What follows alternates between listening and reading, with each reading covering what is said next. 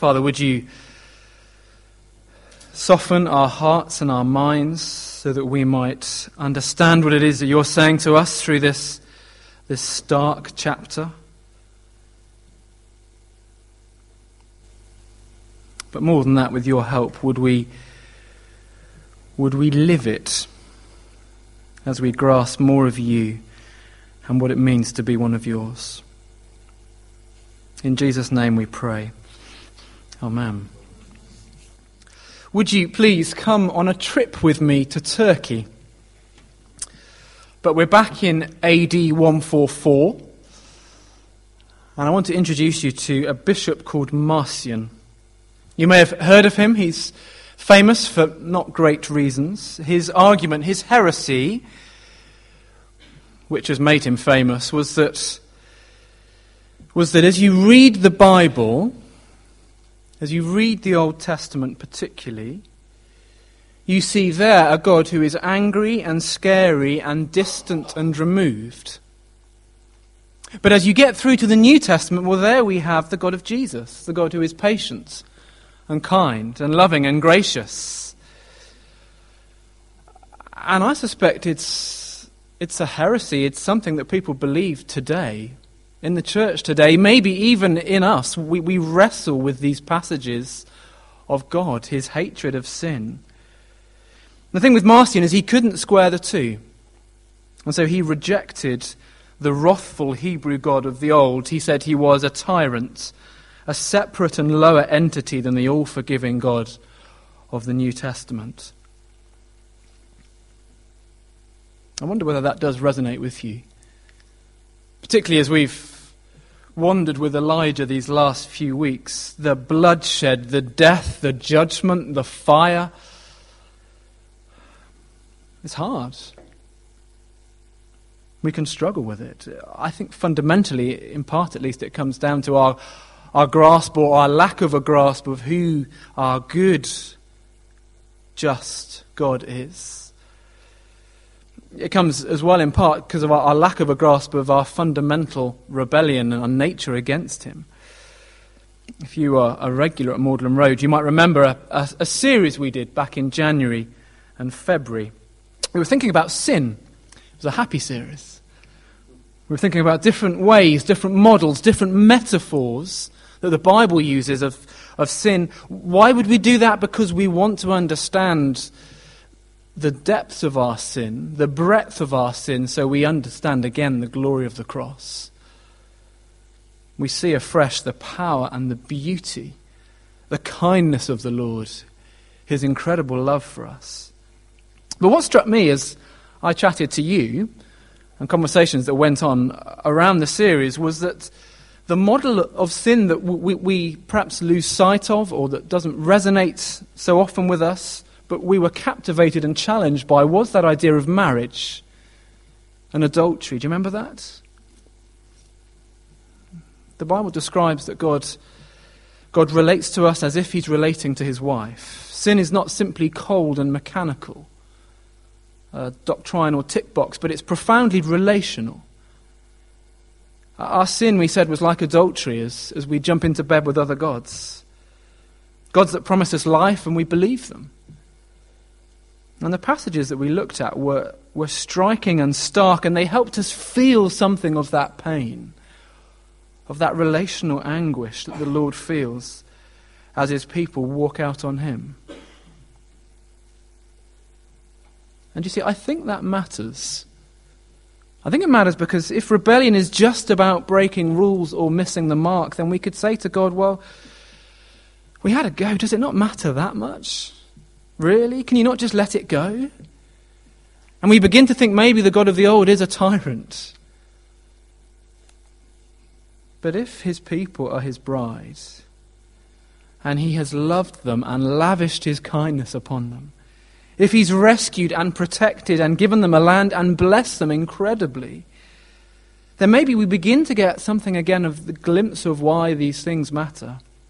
Why his people's rebellion matters so much. Why, as they turn their backs on him, it's like adultery, and we start to feel something of that.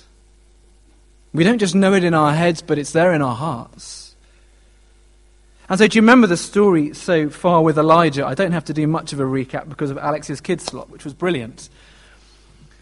But our series has been during the time of Ahab. It was a prosperous time, a secure time, a successful time for the people. He was a king for quite a while. But it's been a time of complete and utter abject spiritual poverty. The heights of God's people in the land under Solomon ended at the start of 1 Kings. And then from chapter 11, we've had the downward spiral again and again, pretty much in free fall. Bad king after moderate king after bad king.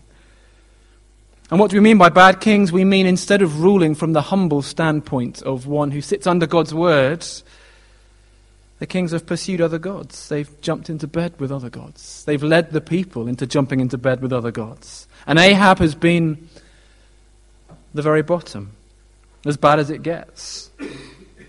But again and again we have seen that our God pursues and seeks to woo his people. Despite their unfaithfulness, despite their spiritual adultery, he has been faithful. And they've stopped listening, but he's not stopped talking. And so, in this second book of Kings, chapter 1, Ahab finally has been dispatched. As was promised, judgment was delayed, but he was still removed. And that sounds like great news. It's time for a new beginning, a new start. Surely the downward spiral is leveling out and we're about to go up again. And this is as low as it gets. Not really. Because Ahaziah is not quite as bad as his dad, but he's not much better. Have a look down with me at the chapter.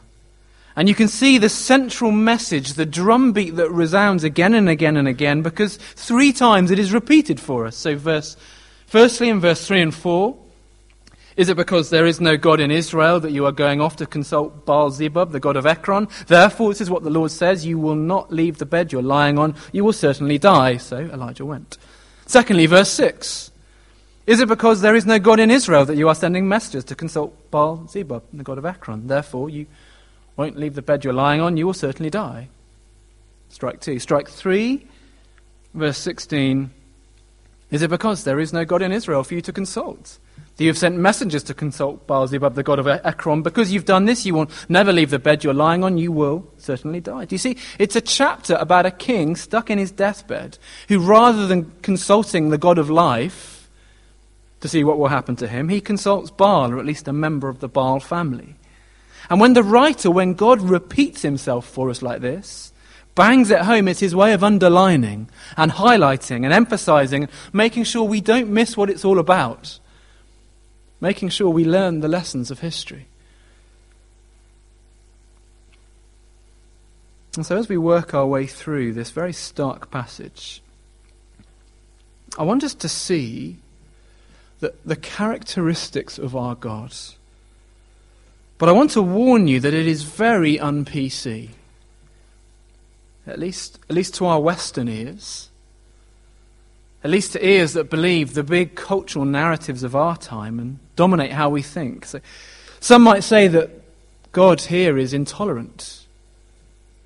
He is exclusive. He's not just concerned with people being true to themselves and expressing themselves and expressing how they want to live. No, by his actions in history, we see what he is like. We see the reality of our God. And it might shock us. So what do we learn of God? First thing we learn, God detests. We don't know how it happened.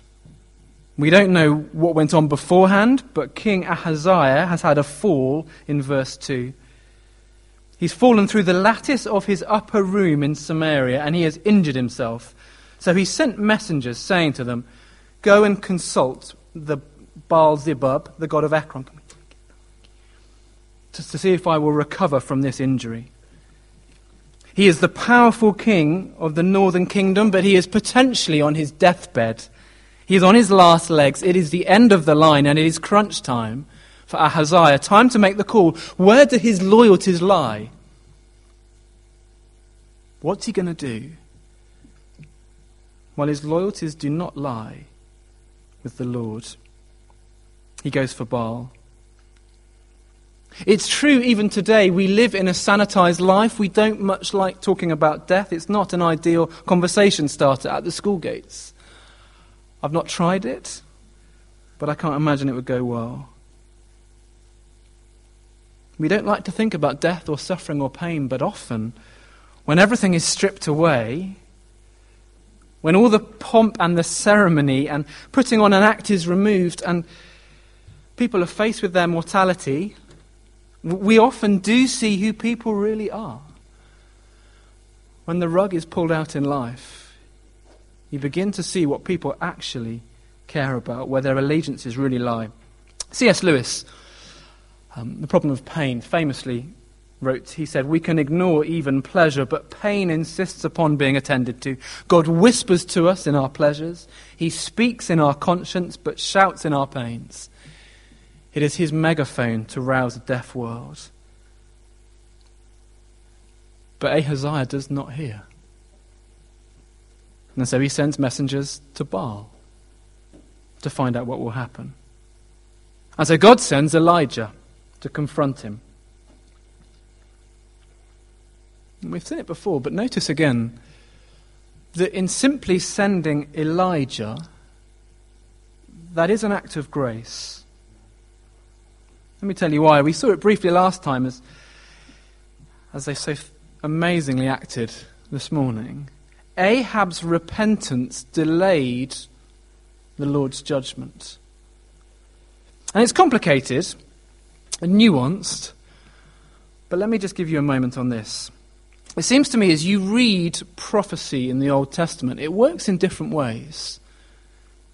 It's more flexible, it's more varied than we sometimes give it credit for. So sometimes when God speaks and he judges, it is what might be rather than what will be. Sometimes what he says is inevitable, but sometimes what he says, there seem to be unspoken conditions for his word to come to pass. We've mentioned it already with Ahab, but let me just give you another example, a well-known example that you might be familiar with. It's from Jonah. We'll be doing Jonah in our weekend away. Nudge, nudge. Please do sign up. Jonah. But do you remember, as Jonah enters Nineveh, he says, 40 more days and Nineveh will be overthrown. What happens? They repent in sackcloth and ashes, and it's not overthrown. And so sometimes as the Lord speaks, as he prophesies, as he threatens through his prophets, it's at ground level to elicit a response from his people, even his enemies, to bring them to repentance, to make them change. And we've seen it week by week as Elijah has confronted Ahab. Well, so here, he could have just left King Ahaziah to it. He could have just walked away. But in sending Elijah, in passing on the messengers, there is an implicit warning. Ahaziah, what are you doing? What are you doing? Why are you consulting other gods? And just as his father Ahab had chance after chance after chance, just as God did not relent in pursuing his kings, so here there is that implicit question. What are you doing? Turn back to me. Our God is very kind. He invades our avenues of idolatry with reminders of himself. Have you ever considered that? He keeps going, doesn't he? Do you know that in your life? He seeks to challenge us and to shake us and to unsettle us and to wake us up, to show us how stupid and foolish our idolatry is, how much more satisfying he is, to urge us afresh to love and pursue and delight in and treasure him as the only one who can satisfy us, the one who gives the gifts and not the gifts themselves. So God detests our sin, but seeks to wake us up from it. And so he sends Elijah to confront Ahaziah. Secondly, God defends. Verse 9 to 12. Have a glance down at those verses for a moment. I think this is probably the shocking scene in the chapter for many of us.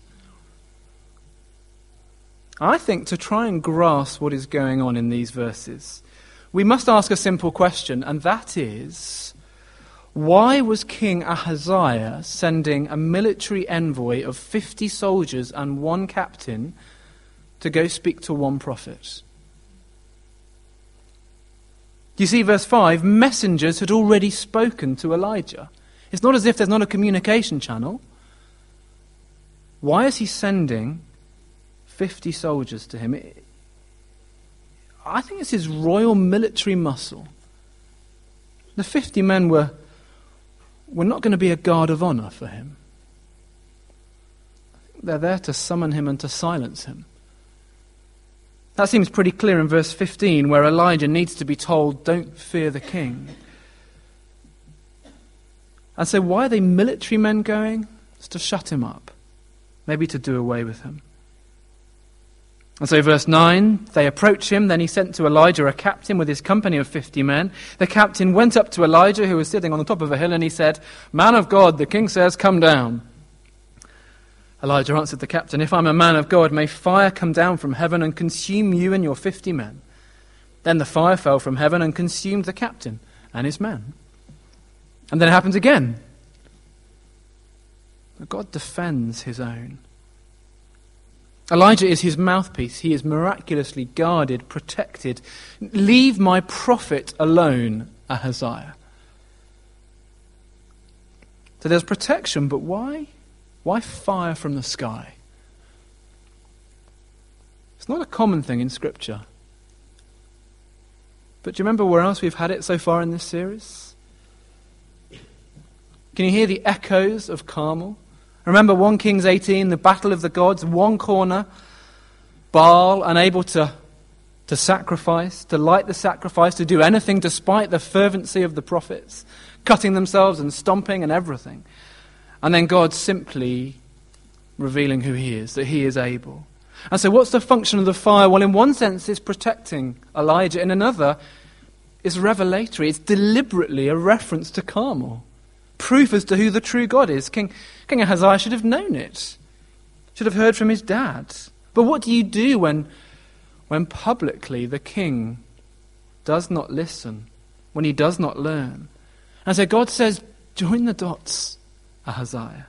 Do you remember Carmel? Do you remember the fire? Do you remember who I am? Do you remember what Baal did for your father? Why are you asking him and not me? Why do you consult the God of death and not the God of life? God defends his prophets. And I take it God will finally defend his people. He won't necessarily protect them from death as he did with Elijah here, but he will protect them through death. He will bring them to himself forever. We can trust him with our deaths. I read an extraordinary article recently. I don't know if you saw it in the press. It was the account of 9 men in Indonesia. They were facing a firing squad, the death penalty. They'd had 10 years in prison, a decade in prison beforehand. And during that time, they had heard the gospel of the Lord Jesus. They had trusted him for themselves. And the account told of how, as they gathered and they looked into the eyes of the firing squad, of their executioners, they sang hymns together. And they prayed for each other. And they sang, Bless the Lord, O my soul, 10,000 reasons that we will sing after the sermon. God didn't defend them from death, but with the humble confidence that they had in trusting Christ for themselves, we can be sure he defended them in death, through death.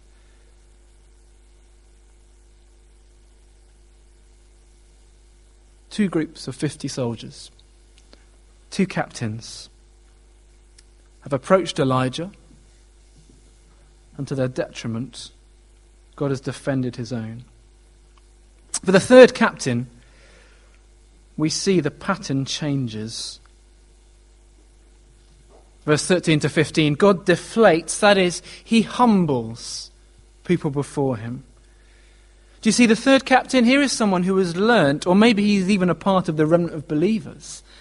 He certainly talks differently. Do you see how he approaches Elijah? Completely different from the first two. There's humility here. He went up, fell on his knees. Man of God, he begged, please have respect for my life and the lives of these 50 men, your servants. See, fire has fallen from heaven and consumed the first two captains and all their men, but now have respect for my life. The angel of the Lord said to Elijah, go down with him and don't be afraid of him. So Elijah got up and went down with him to the king. God opposes the proud, but gives grace to the humble. Maybe this third captain, maybe he is the example for adulterous Israel of how to approach their God, who is justly, rightly angry with them for their rebellion. He's humble. He's fearful. I don't know how you relate to God, the God of the Bible, whether you would say that you fear him. Is that a word that you would use? How does that fear of him manifest itself each day? Does it change anything as you fear him? Does it change how you talk? Does it change your actions? Does it change what you do, what you don't do? I think from talking to people, fear is something that easily, in terms of contemporary faith, we lose. But I think fear ought to fuel our humility before him. I think it ought to change things. A previous boss of mine used to talk of the dangers of simply thinking of God as almighty and not almighty. I think there's something in that. We're not equals with him. The third captain seems to have learnt that. Seems to have got something of what reverence means, of the power of God. And we forget that lesson at our peril. Amazing account I read this week of the ministry of George Whitfield that illustrates something of this episode. It's incredible. He was visiting the parish of a pastor called William Grimshaw in Yorkshire. It's from 1756. It's August the 8th. Mr. George Whitfield mounted a temporary scaffold outside the church to address the thousands spread before him. And with a solemnity peculiarly his own, he announced his text, Hebrews 9 and verse 27. It is appointed unto men once to die, and after this the judgment. After a short pause, as he was about to proceed, a wild, terrifying shriek issued from the centre of the congregation. Mr. Grimshaw hurried to the spot and in a few minutes was seen pressing through the crowd towards the place where Mr. Whitfield stood at the front. Brother Whitfield, he said, you stand amongst the dead and the dying. An immortal soul has been called into eternity. Cry aloud and spare not. After a lapse of a few moments, Mr. Whitfield again announced his text. And again, a loud and piercing shriek, proceeding from the spot where Lady Huntingdon and Lady Margaret Ingham were standing. A thrill of horror seemed to spread itself over the multitude when it was understood that a second person had fallen victim. All was hushed. Not a sound was to be heard, and a stillness like the awful stillness of death spread itself over the assembly as he proceeded to warn the Christless sinner to flee from the wrath to come. It's not something we do very often in our culture, our church culture, but I want to urge you, if you haven't already, then to trust Christ for yourself today. It's a matter of urgency. One day we will all face him. And so today, deflate yourself before him. Humbly bow the knee. Fear him, but then trust him and receive him and rejoice in him and delight in him and love him. Today. So God detests Ahaziah's sin. He defends Elijah. He deflates the third captain. Now finally, in the final section, which we may find clinical, God delivers his judgment. God's word is powerful and it cuts both ways. He's powerful to fulfill his promises and he's powerful to fulfill his threats. And so verse 17, he died according to the word of the Lord that Elijah had spoken. Because Ahaziah had no son, Joram succeeded him as king in the 2nd year of Jehoram, son of Jehoshaphat, king of Judah. As for all the other events of Ahaziah's reign and what he did, are they not written in the books of the annals of the kings of Israel? And it's game over. He ends and that's it. It's a remarkable account. I have to say, and be honest, as I was preparing this, I hadn't done much thinking about Ahaziah. Nothing more than a cursory read. I don't know if you've had many sermons on him. This was definitely my first. But I think the thing that will stick with me personally is that aside from verse 1, a passing mention of Moab's rebellion, we know nothing about his life. All we know is how he died, the account of his death. It's haunting. There's no facts about him or his life. There's no facts about the details of his reign. It's simply that he badly injured himself falling through the lattice of his upper room, and he was one who consulted Baal rather than God. All we know is how he died. And why is that all we hear? Because it's not a story about him. It's about God. It reveals the characteristics of our God. This is not just a random outlier passage, an abnormal account, but the truths about God's character that we learn in 2 Kings 1, however unpalatable they might feel to us, however obscure the situation and the occasion, however distant they feel from us and our context, are completely consistent with what we read in the Bible of him. Not just in the Old Testament, as Marcion noted, but the New as well.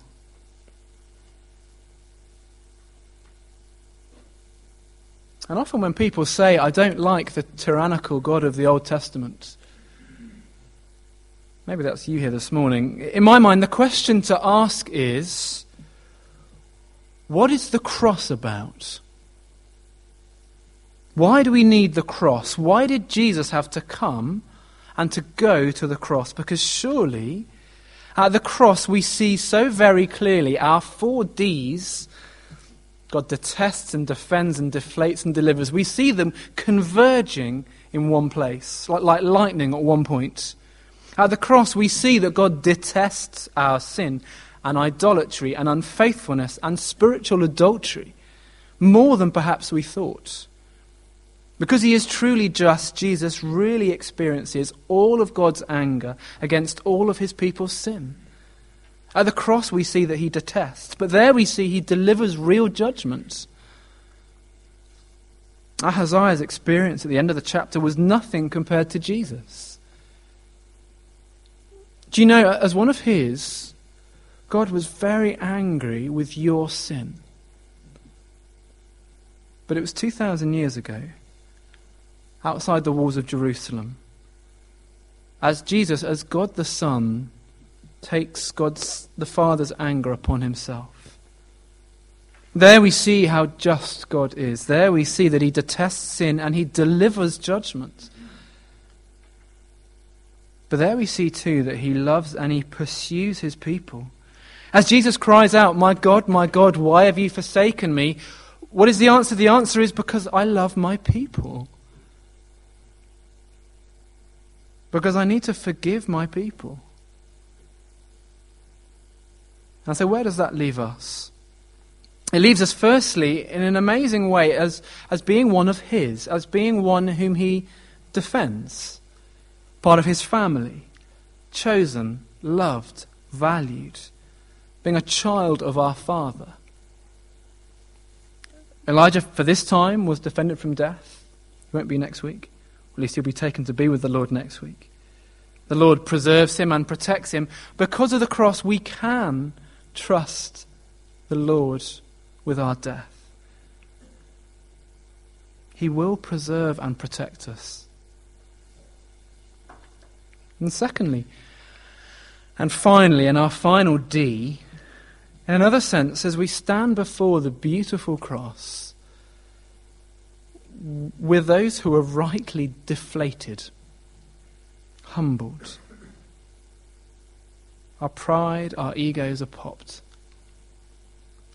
As we approach this kind of God, so the third captain is our model, our example. And so much of the time, I don't know about you, but speaking for myself, month by month, week by week, day by day, hour by hour, minute by minute, I can proudly sleepwalk through life and think it's about me.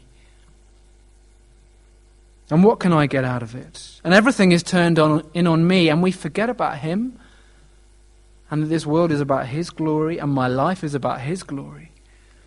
But then sometimes when we come up against passages like this, or series like this, we see afresh what he is like, and what we are like, and what we deserve, and we contemplate the cross. Well, there we see how much he loves us.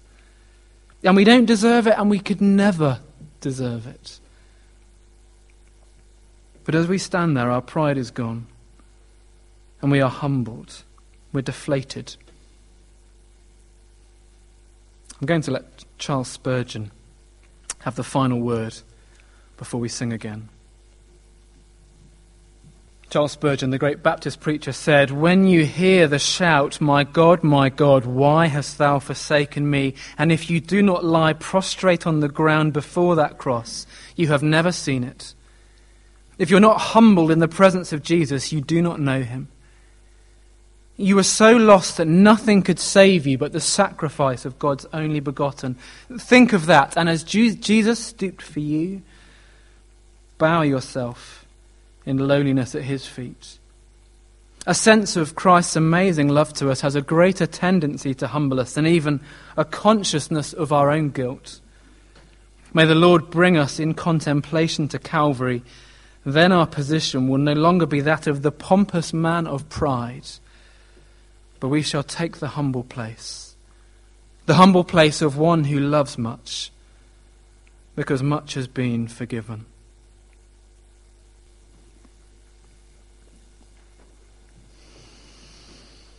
Our Father in heaven, we confess before you that as we come face to face with you again, recognizing how much you detest sin, how much you deliver upon your judgments, we confess that we are a people who are unclean, and yet we thank you for your love for us. And we thank you that you are the one who will defend your people. That as you call us to be one of yours, you will see us in and through death. And we ask that we might be those who fear you such that our pride is popped. Lord, you know where pride rears its head in our lives. We're different people. It will be different places. But as we stand before you, please, might we have a fresh glimpse of your majesty and your goodness and your glory and your kindness. Thank you for the cross. In your Son's name we pray. Amen.